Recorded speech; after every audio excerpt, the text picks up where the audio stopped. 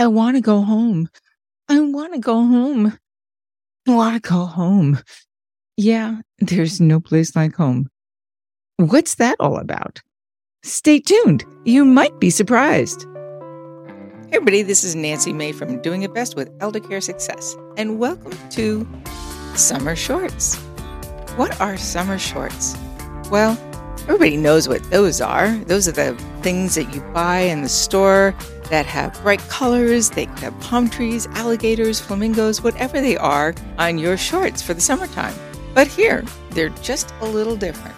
We're doing summer shorts, Elder Care Success style, and giving you tips, ideas, resources, and things that you can do to make life easier, better, and in some cases less expensive while taking care of those that you love, be it a parent, a spouse, a partner, or anybody else in your family.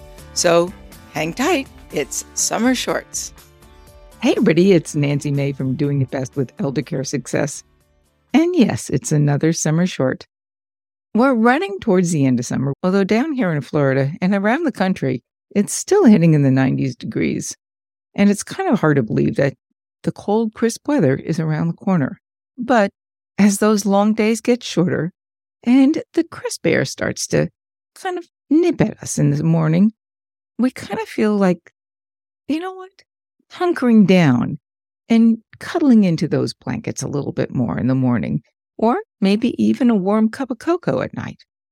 All right, so it's still August, and maybe the cocoa's a little far away from now, but the feeling of home is one that sort of makes us feel comfortable. It's a place that makes us feel safe. But in this case, the comment, I want to go home. I want to go home. I want to go home, might be something that you hear from a loved one that you're caring for. What does that mean, especially when they're at home and you're there with them? It's a little tricky one to answer. And it's one that I've gotten some pretty creepy, and I would say pretty crummy answers from other caregivers over the years. When you hear the phrase, I want to go home, and it's from your mom, that's what happened to me, and they are home, it's a little unsettling. And it was unsettling because I was there and she was home. Well, she was in a care facility with Dad, and it was her home at the time. But it wasn't the home that we grew up in. And we had an aide who said, you know what that means? No, what does that mean, Susie? She said, when an older person who has dementia or some sort of cognitive issue going on says, I want to go home, what they're telling you is that they want to die. Well, I'm going to tell you something. That is absolute baloney, butt kiss, whatever you want to call it. It's not true.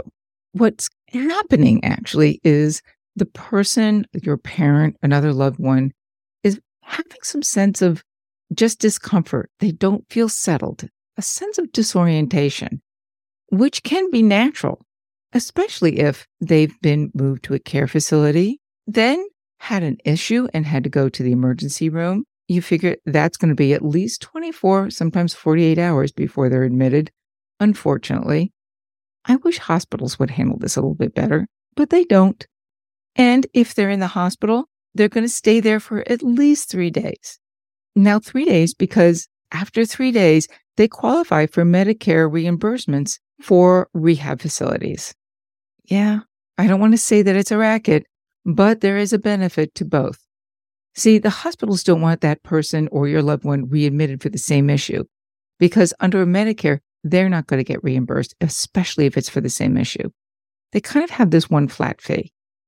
That's for another conversation, but there's kind of this back and forth that happens between rehab and hospitals. Rehab wants to make sure that they don't go back for the same issue. The hospitals don't want you to go back for the same issue.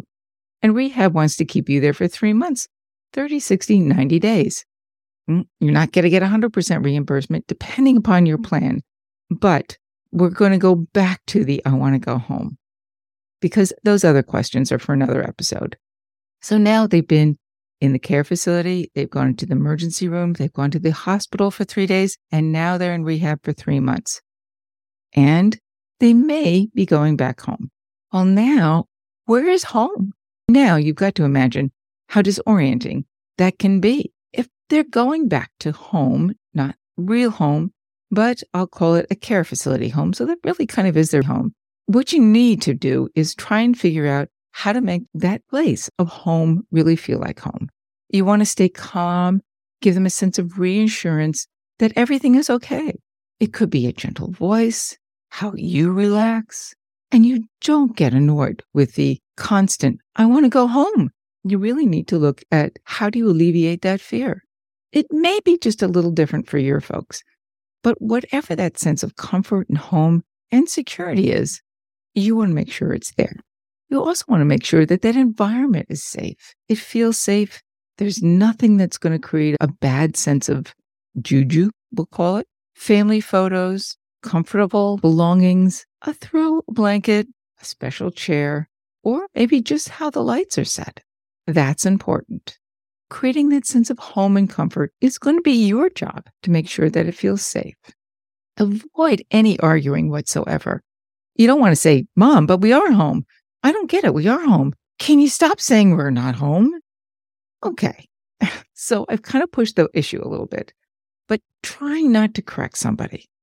You may want to find a little creative way around this too, especially with somebody, again, who's got dementia or cognitive issues. It could be a sundowner's concern that's going on that happens every day at about 4 o'clock or maybe even earlier. In that particular case, you want to figure out why, what's causing those issues, and even try and figure out what maybe we need to go for a ride around the block and bring them back home again to that environment that looks just like home, the one that they know and love. Now, you can lie a little bit, and I'm not a fan of lying, outright lying, but as we say, kind of stretching the truth. In fact, I was just on the phone with somebody a little while ago who said they did similar kinds of things with their sister who had a massive stroke and sadly passed. She wasn't that old, but definitely had cognitive issues as a result of the stroke. And whatever they did, they tried to comfort her as much as possible. Now, creating greater fear and anxiety for her as she was laying there dying doesn't necessarily need to be done. And thankfully, this family didn't do that. But the wanting to go home and making her feel comfortable when she was in her home was what they tried to do. Finally, if you really can't get your hands around this, try and seek some professional help. If somebody has dementia or anxiety, you may just find something to take the edge off. It could be a melatonin, something like that. It could be a warm cup of milk, or it just could be, I hate to say this, but a medication that just takes that edge off. Try not to rely on medication to do this. At least that's my feeling. And I'm not a doctor, please, but your doctor is going to know what's going to be best for your loved one. I want to go home is not a plea to say, please kill me. Gosh, if that were the case, I think my parents would have taken care of that a long time ago, especially at camp. Although I loved camp. But think about how many campers in the early days have said, I want to go home, I want to go home, I want to go home. You know what? Similar kind of situation. They just didn't feel comfortable at camp. And your parents may not feel comfortable where they are in that particular situation as they get older. So camp and the care facility are not exactly the same place, obviously. But you get my point. Home is where the heart is, and where love and comfort is, and our sense of security. Make sure that that works well for your folks. And it's going to make your life easier too. Well, that's it for another summer short of Doing It Best with Elder Care Success. I hope that your home is a safe and wonderful place. And before we go, if you have a friend or family member or somebody else who's dealing with a little concern or fear of what might be next, consider sharing this podcast with them. Why? Because it can be your gift to them. And it's my gift to you. So that's it for another summer short in Doing It Best with Elder Care Success. We'll see you soon, or as I like to say here on the podcast, we'll hear you soon. Bye-bye. This show is sponsored by CareManity, the publishers of How to Survive 911 Medical Emergencies, a step-by-step guide before, during, and after. For your own personalized free file of life, go to www.howtosurvive911.com. All trademarks, brands, and comments are not intended to be substitutes for medical, financial, or legal advice. Please consult a medical, legal, or financial professional for issues relevant to your own personal situation. This show is produced by CareManity LLC. All rights reserved. Copyright 2021 CareManity LLC.